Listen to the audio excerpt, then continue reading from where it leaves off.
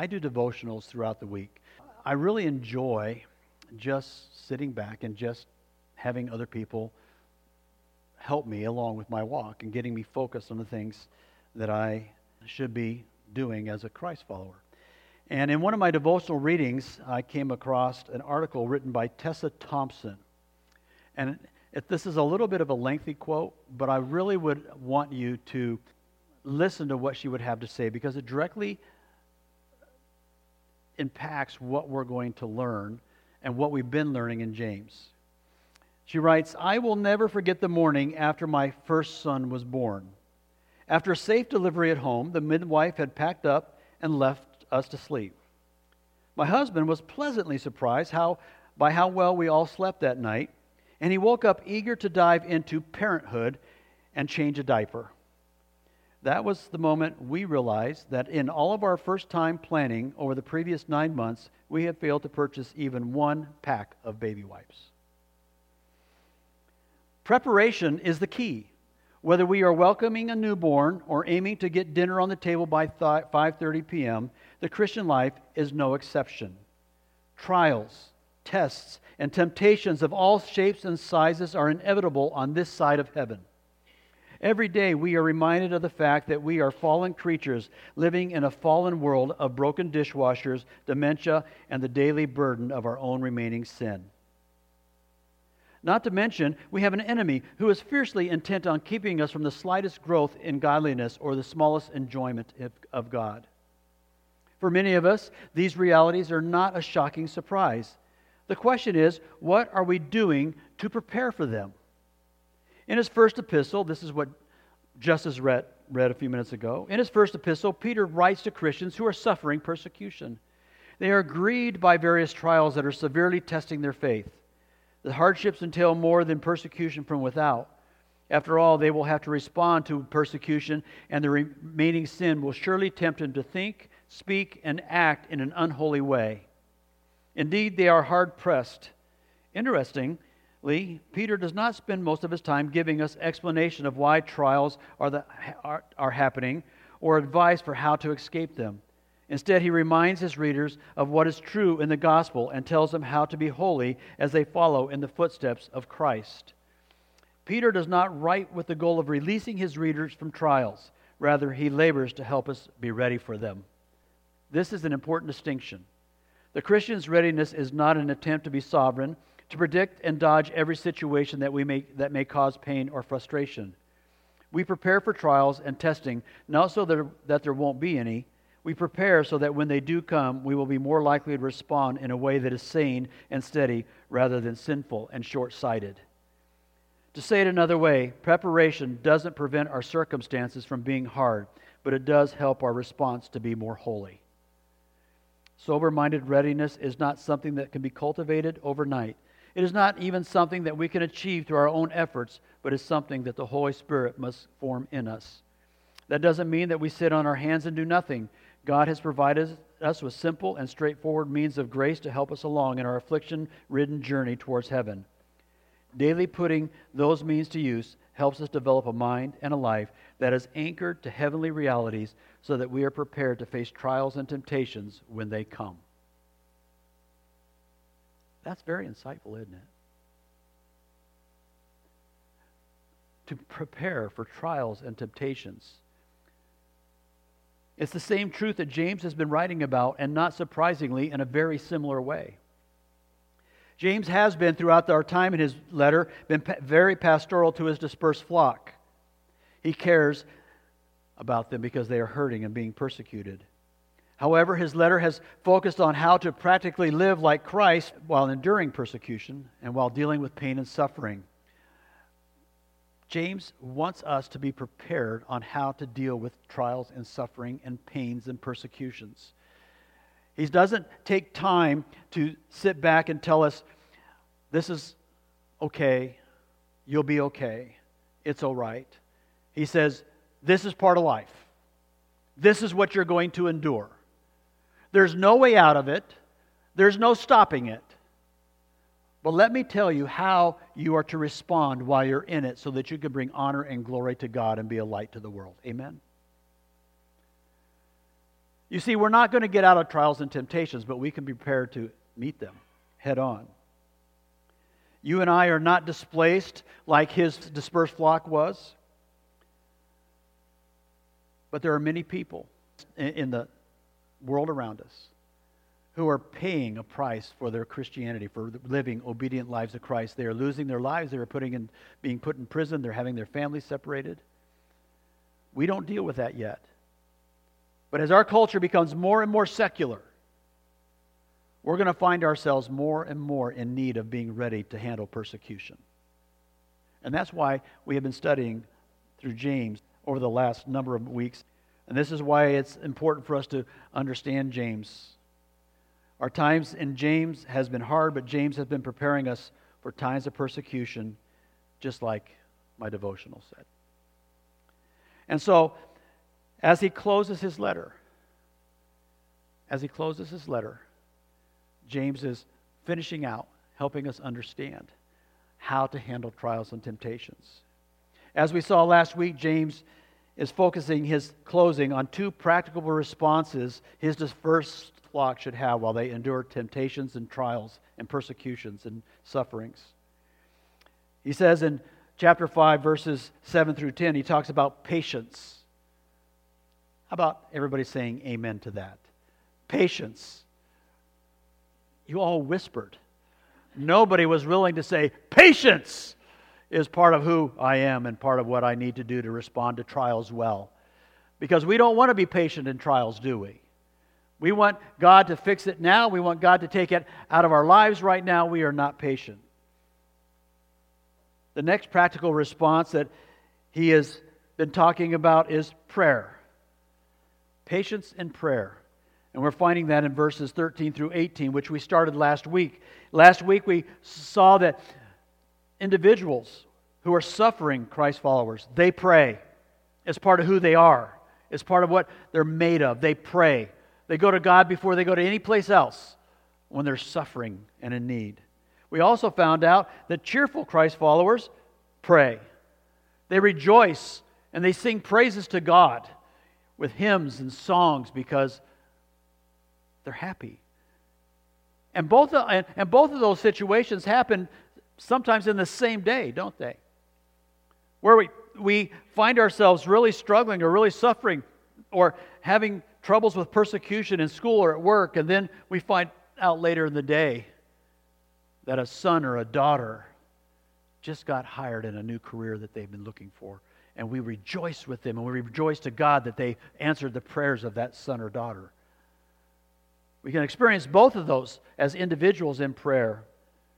This week we're going to be in verses 14 through 15, where James focuses his attention on elders praying. So if you'll turn with me, please, to James chapter 5, verse 14. It's on page 1291 of your Pew Bible. And before I begin this, I'm just going to be flat out honest with y'all and say that this one passage is a passage that many pastors, including myself, really struggle with wanting to even address or preach. Not because of the truths contained within it, but because it is considered one of the most difficult passages to interpret in the entire Bible. Because of this, preaching it can be very tedious, because each section, it seems like almost every phrase has so many things to work through so that we can understand from James's point of view and from the dispersed flock's point of view. Let me give you some just example questions. What does James mean by 6 in verse 14? What does James mean by anoint in verse 14? What does James mean by prayer of faith in verse 15? What does James mean by will make the sick person well in verse 15? Those are all questions that we need to answer. As you can see, there are a lot of questions, and what makes this even worse, for each of those questions and others that we will ask, there's about 4 different answers depending on where you stand with your theology. There's 4 or 5 different ways to interpret or approach those. If you're a Catholic, you're going to approach them one way. If you're a charismatic, you're going to approach them another way. If you're a prosperity gospel adherent, you're going to approach it one way. If you're an evangelical Baptist, you're going to approach it another way. And it's really becomes tedious. How do we work through that? How do I bring you, all of you, to that point without sitting here and keeping you here for 3 hours going through each of the things and helping you understand what each... So with this in mind, I'm going to do you a favor, all right? I'm going to preach to you the position and where I have landed on this.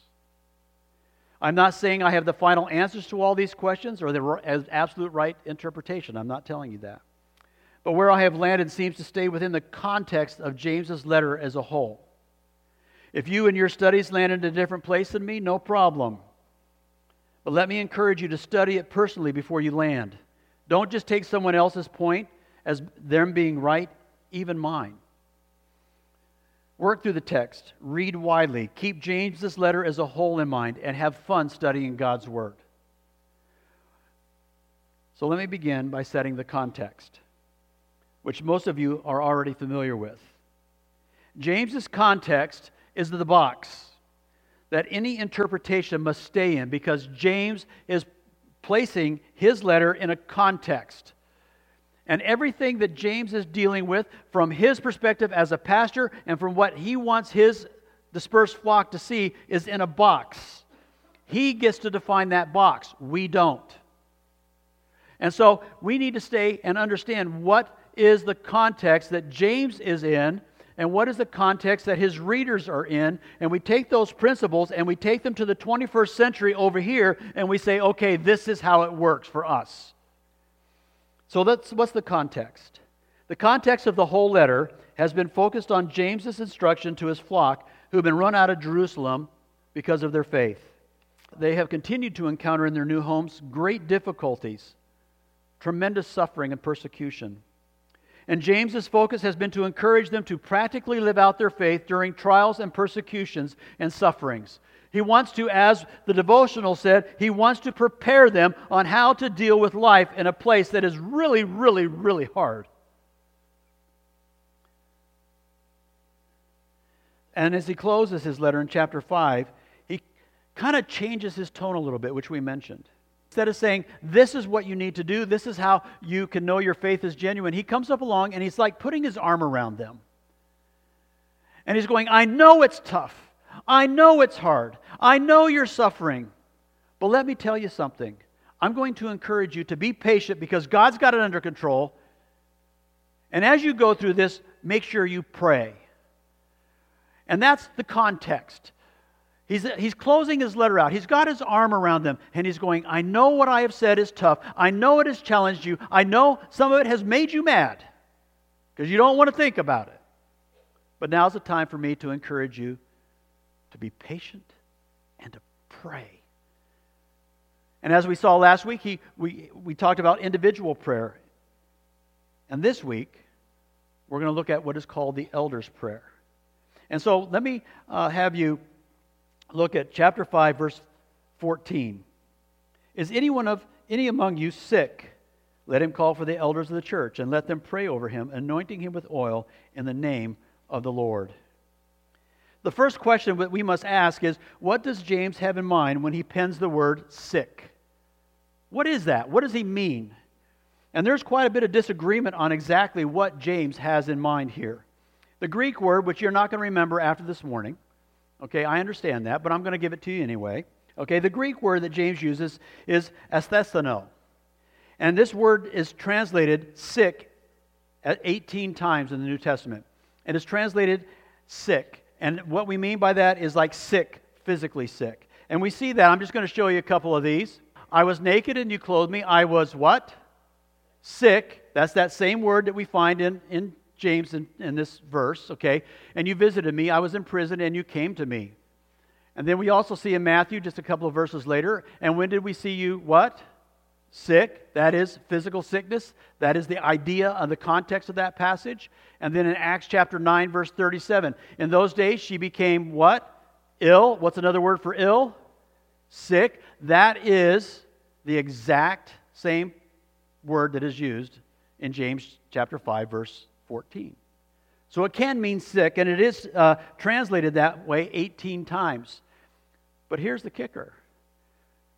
It's also translated 14 times in the New Testament, not as being sick, not as being ill, but as being weary or worn out, spiritually and emotionally. So you have 18 times one way and 14 times the next way. And you know what determines what way it is? Context. How it's being used. Let me show you a couple of verses where it's used as being weary or worn out. We see in Romans chapter 4, verse 19, he did not weaken in faith. What's the idea there? Weaken. That's the same word. Exact same word. Here it does not refer to sickness as an illness. It's talking about weak in what? Faith. Spiritually weak. We also see in 1 Corinthians chapter 8, verses 11 and 12, and so by your knowledge this weak person is destroying the brother from whom he died, thus sinning against you, and your brothers wounding their conscience when it is weak, you sin against Christ. Wounding their conscience when what is weak? Their spiritual weakness, their emotional weakness. It is not talking about illness in this verse. And then we also see it in 2 Corinthians chapter 12, verse 10. For the sake of Christ, then I am content with what? Weaknesses. And in the context of what Paul is talking about in defending his ministry, he's talking about not weaknesses as an illness, but weaknesses in just taking care of the churches. Emotional and weariness.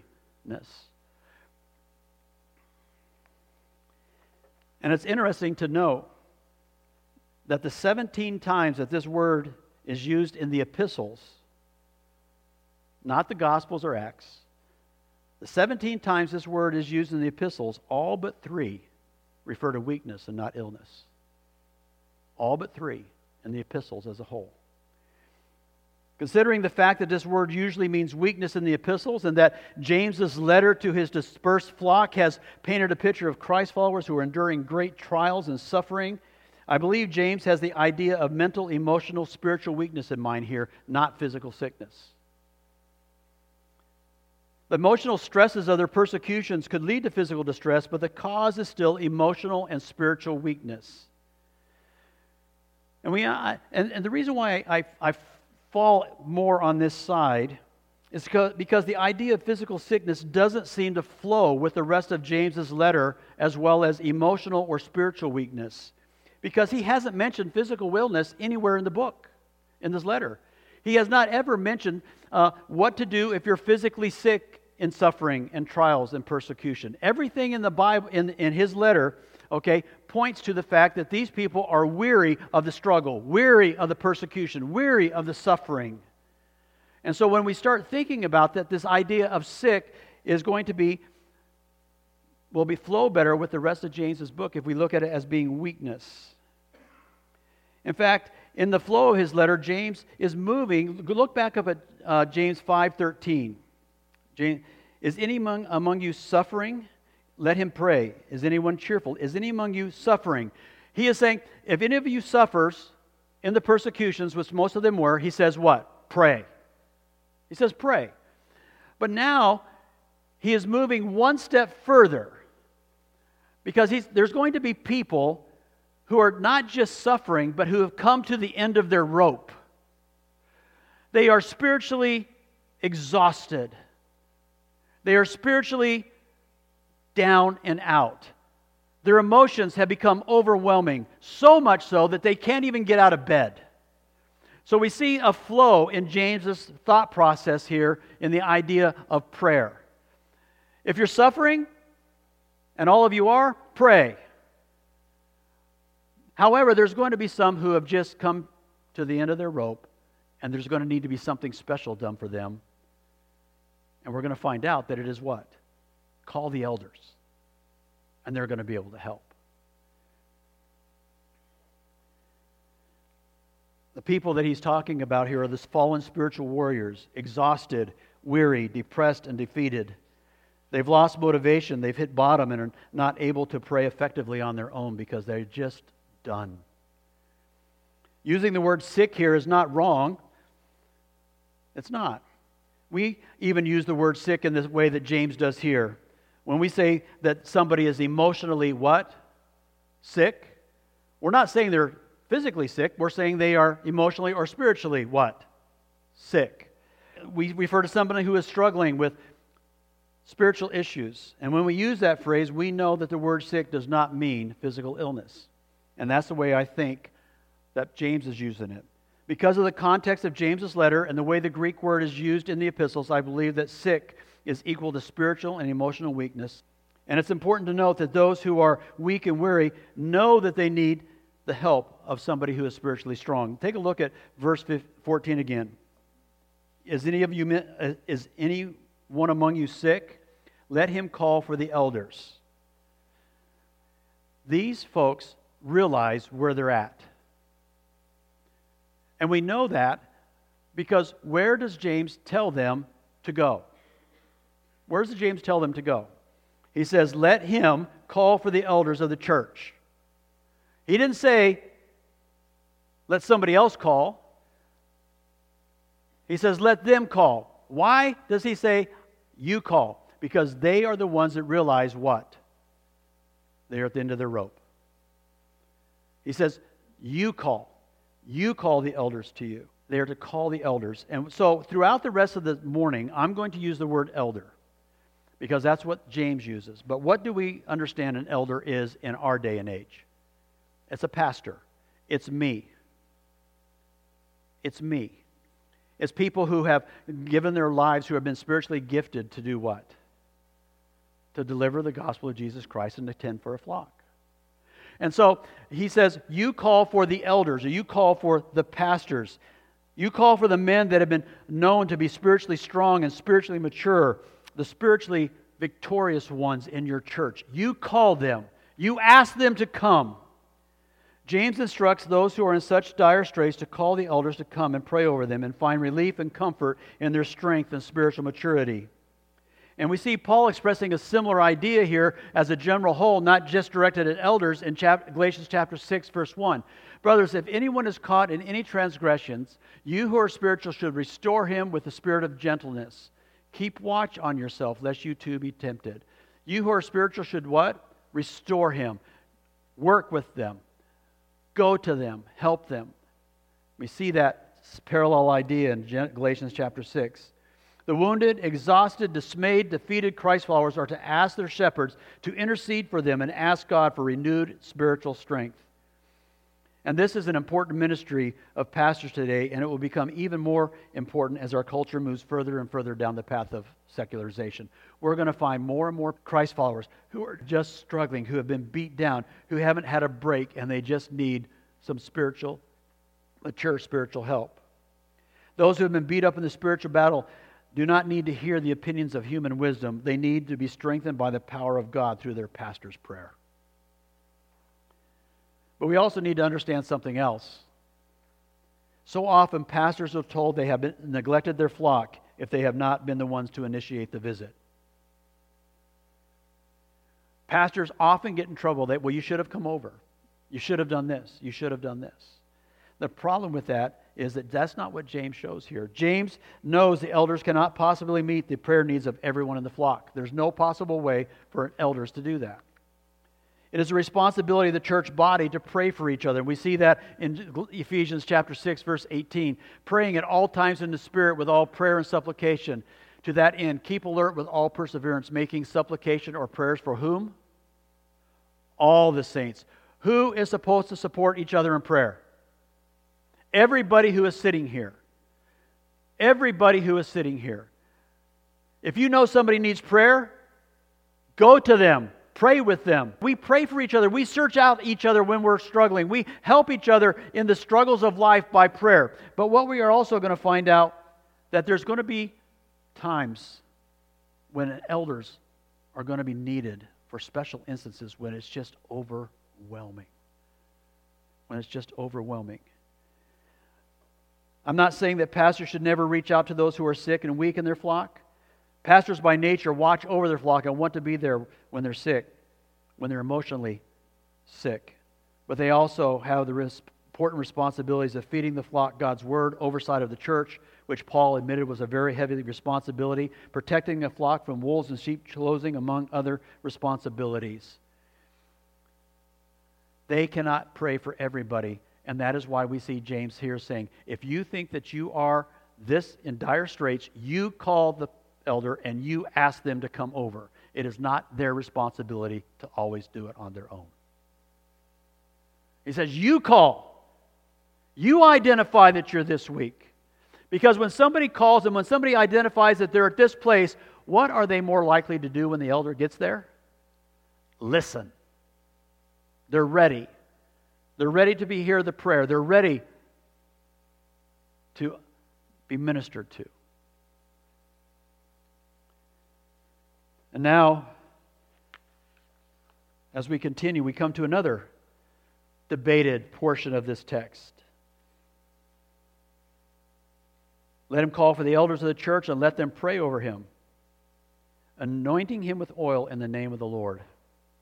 What does it mean to anoint? What does it mean to anoint?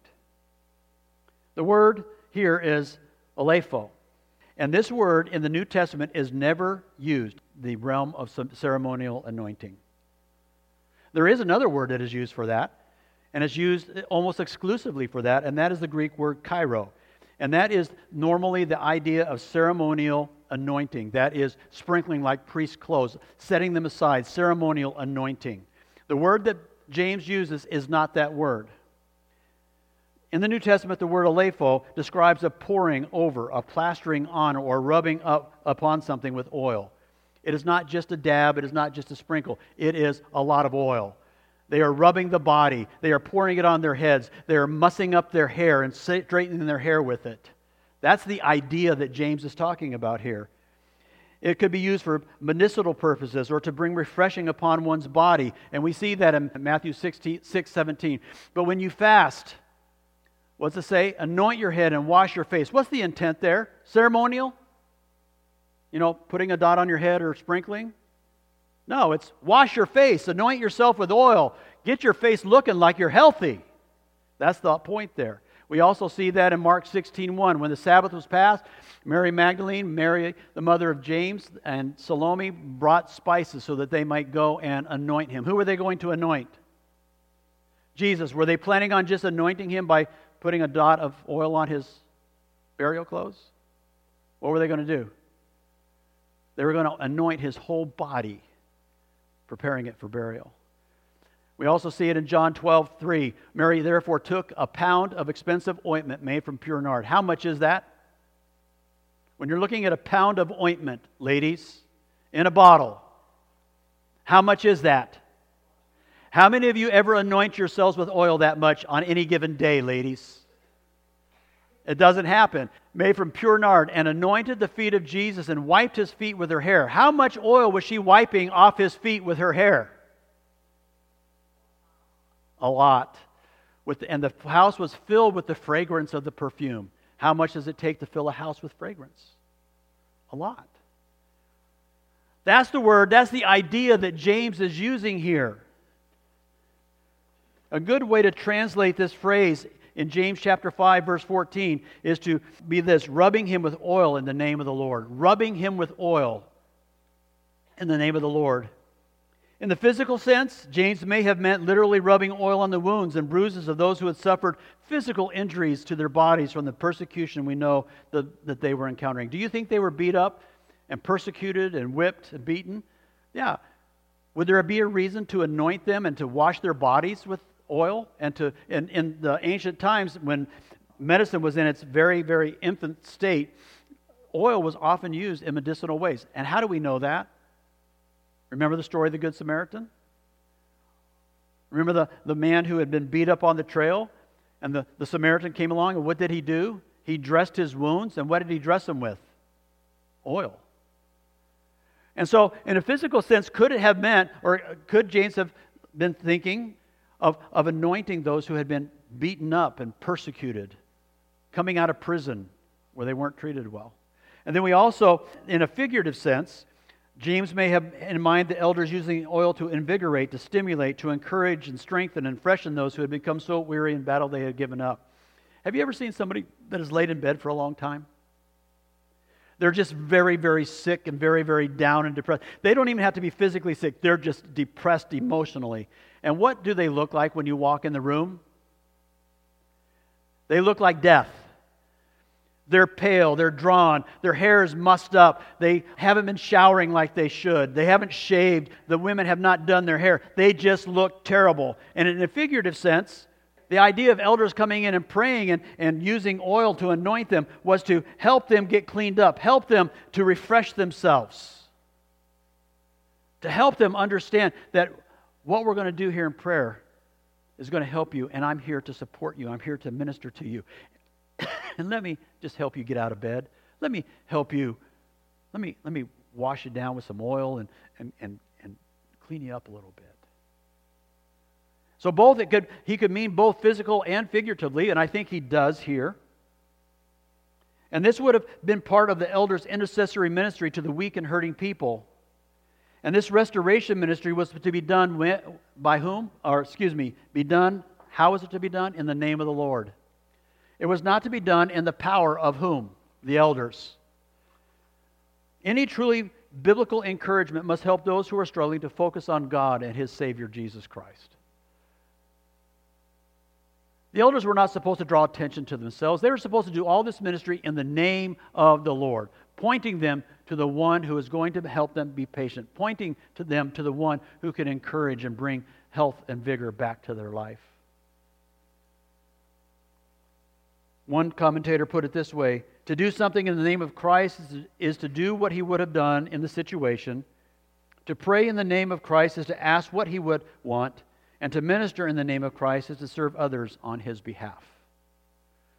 It was to be done in the name of the Lord. All of this ministry. The prayer, the anointing with oil was supposed to be done in the name of the Lord. The big picture James is painting of elders and praying over one of their flocks is that the persecution and suffering, the trials and tribulations and the temptations to live like the culture had overwhelmed a beloved believer. They were spiritually weak, depressed, focused on the difficult life on earth, and they may even be healing from being overworked or being beaten and persecuted. In this big picture, this believer knows they need help. They know that they need prayer and encouragement, so they call for the elders, their pastoral shepherds, to come and minister to them through prayer and the physical healing and refreshing that the oil brought. And this picture, to me, out of all the other translations and interpretations, this picture here seems to me to fit with the whole rest of the letter of James. It seems to flow because the whole letter is about how to handle and live practical Christian lives in a very, very difficult persecution type, suffering type situation. And are there going to be people who just crash in that? Yes. Are there going to need to be people who need to be ministered to by their shepherds? Yes. Not everybody in the suffering and persecution needs that. But there are some who do. And that is what James is speaking about. James continues his line of thought in verse 15, where he gives the blessed result of the elders' ministry of comfort and intercession. Look at verse 15. And the prayer of faith will save the one who is sick, and the Lord will raise him up. And if he has committed sins, he will be forgiven. So what is the result of the elders' ministry? What is the result of the elders' ministry? The result of the elders' prayer of faith will save the one who is sick. That's what he's saying. The question that we need to ask is, what is the prayer of faith? That has been interpreted 5 or 6 different ways for this passage as I did my reading and study. What is the prayer of faith? In some theological circles, it means that elders have a special power to heal through prayers of faith. In other theological circles, others see the prayer of faith as elders having the same authority and power as the apostles to heal those who are sick. Neither one of these interpretations and others are biblical. And in some ways, some of them stray very far from biblical teaching. The prayers of elders are not endued with any type of special power because of their special faith. What James means by prayer of faith is prayer offered in faith. They mean a prayer offered in faith. In fact, a number of translations today, actually some of yours may actually already have that in there. Instead of prayer of faith, they have prayer offered in faith. And this, as has been the case throughout this passage, we don't just stop with what the prayer of faith is. we also have to stop at the phrase, will save. Look at verse 15 again. And the prayer of faith will save the one who is sick.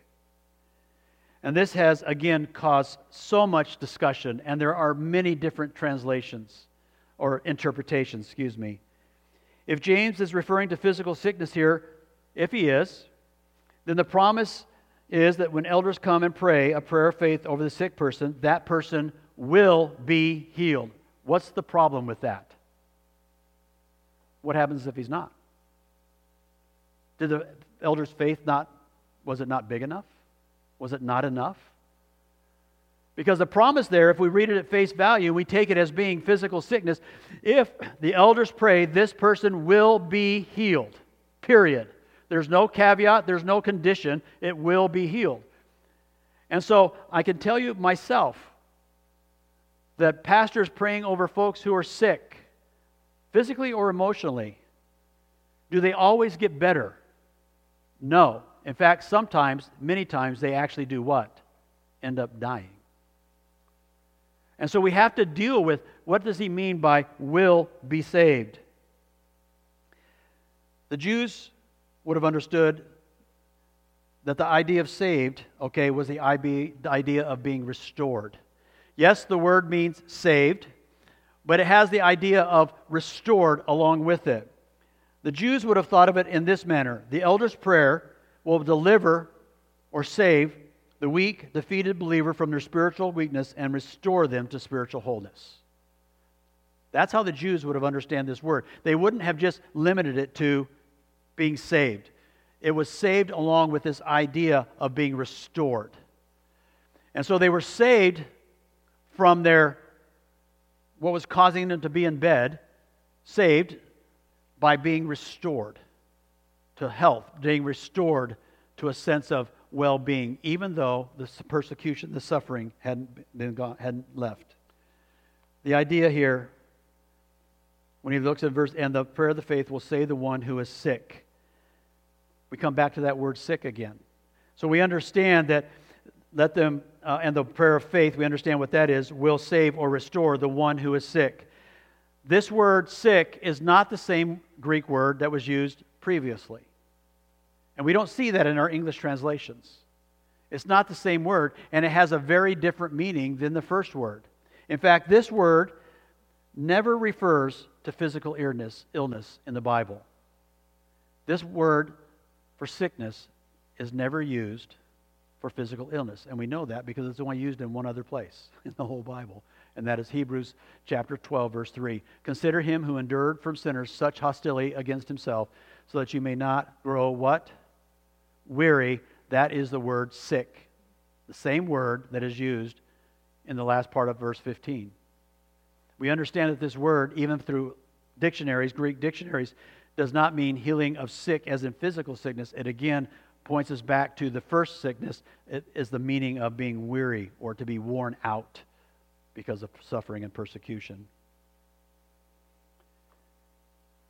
As James continues, he makes sure that we know it is not by the powerful prayers of the elders that restoration happens. It is in the name of the Lord. The elders are but a channel for God's power. It is the Lord who will raise up the weak. It is the Lord who will strengthen them. It is through the faithful, righteous prayers of godly men that God will restore his battered sheep's enthusiasm to stay the course during such powerful suffering and persecution. James closes his section on elders' prayer with a note about sin and the weary, disillusioned, discouraged Christ follower. And this here is so important, and it just brings joy to my heart. Because look at what it says. And if he has committed sins, he will be forgiven. He makes a note here. James has talked about what it means for the elders to come in and pray over this person who is disillusioned and persecuted and beat up. We understand that it is the prayers of the elders are a conduit for God to work through their ministry. We understand that this person is part of the process in that they call the elders.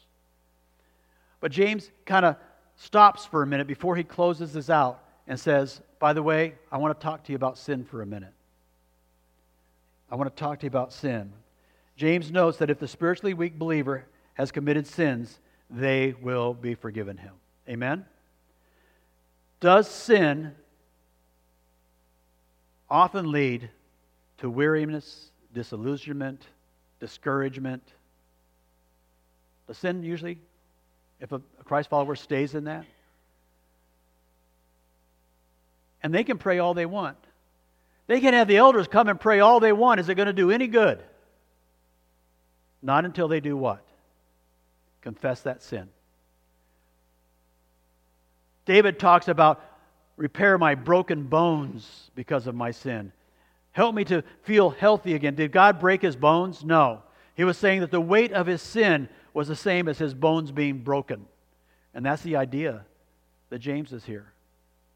The weight of sin. He's saying, if the person that the elders are coming to pray for, if they have sin in their lives, not everything is not lost.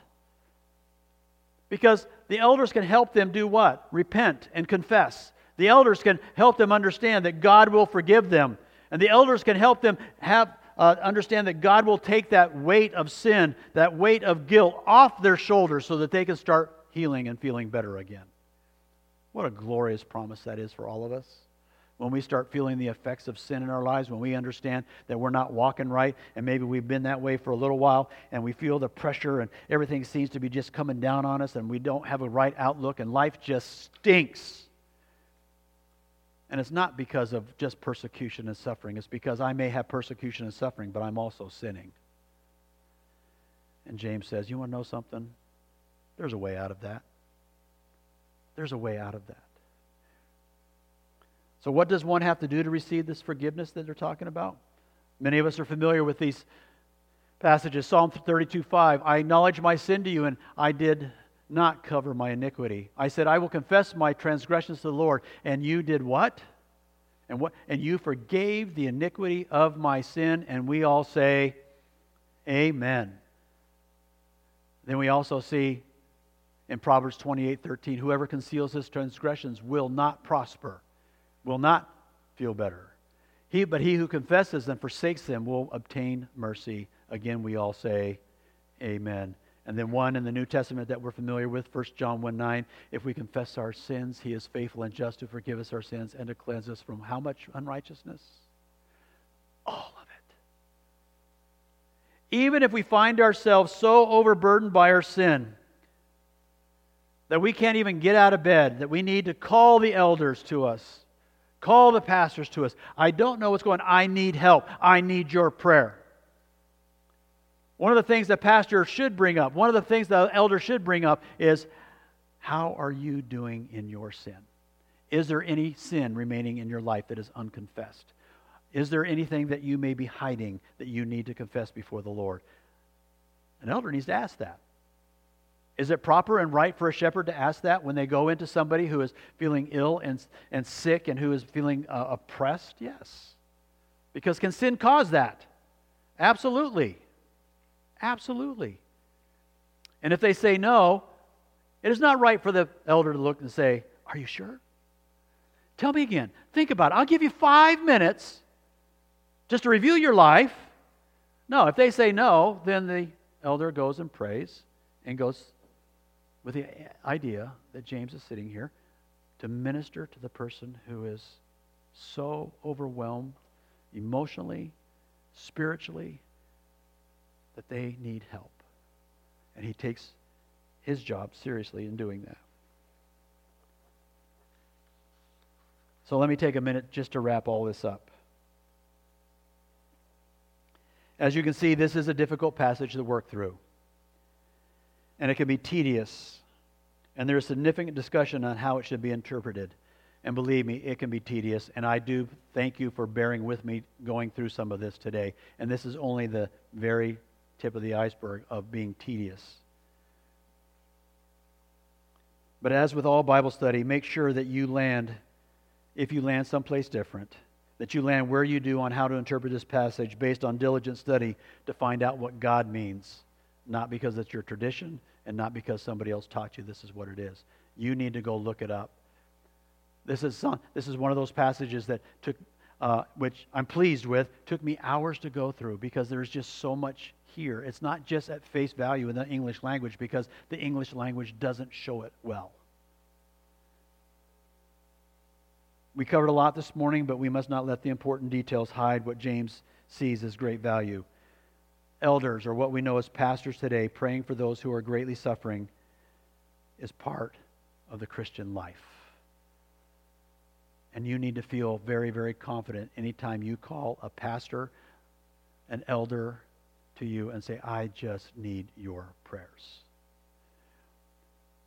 Don't take that too lightly, because we understand that in verse 13 he talks about people who are suffering. But this you call when life just gets so overwhelming that you need help. That you need somebody to walk, a spiritually mature person, your shepherd, to come alongside of you. Today's pastors may not rub you down with oil. I may bring some, just in case. They may not rub you down with oil when life has become overwhelming for you, but they will come alongside of you and offer prayers of faith and that God will strengthen you. They will physically hold your hand, put their arm around you to comfort you, bring you your favorite ice cream, whatever it takes to comfort, to encourage. But most importantly, they need to soothe you with the promises they find that God has given in His Word. When a pastor comes in to minister to you in this manner, he needs to be holding this. This is where the soothing comes from. This is where the truth is. This is where you come face to face with what God wants you to do in the situation that has put you in bed. This is where He needs to bring you. This is the ministering oil, if we want to put it that way. And He prays that you would take this and do what with it? Apply it to your life, and He is the one that's helping you to do it. It is the Word of God. Because this is where we find the answers. This is where we find healing. This is where we find how to deal with persecution and suffering and emotional illness and all these things that life just piles on us. It's only in God's Word that we find out how to change it. And so as we close out today, and as Michelle comes, I want you to take a chance here just for a minute to look in the mirror.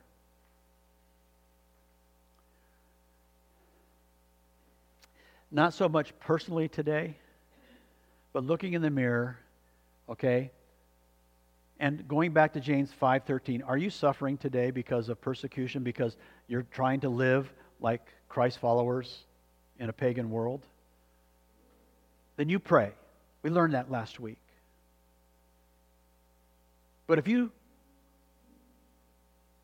are here and a member of this church, and life is just overwhelming, and you feel a heavy burden just weighing upon you,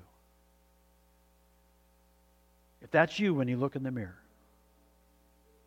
then you call me. You call me,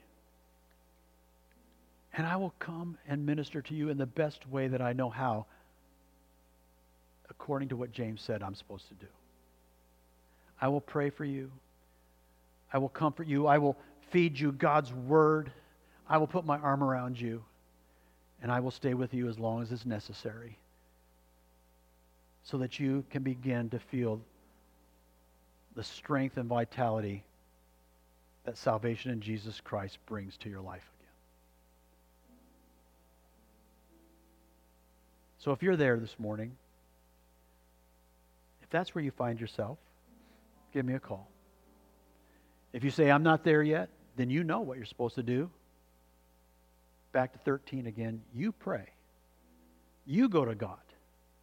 You bow before Him and humble yourself before Him and say, Lord God, I am suffering and I need help. And God has promised He will help you. Bow your heads, please.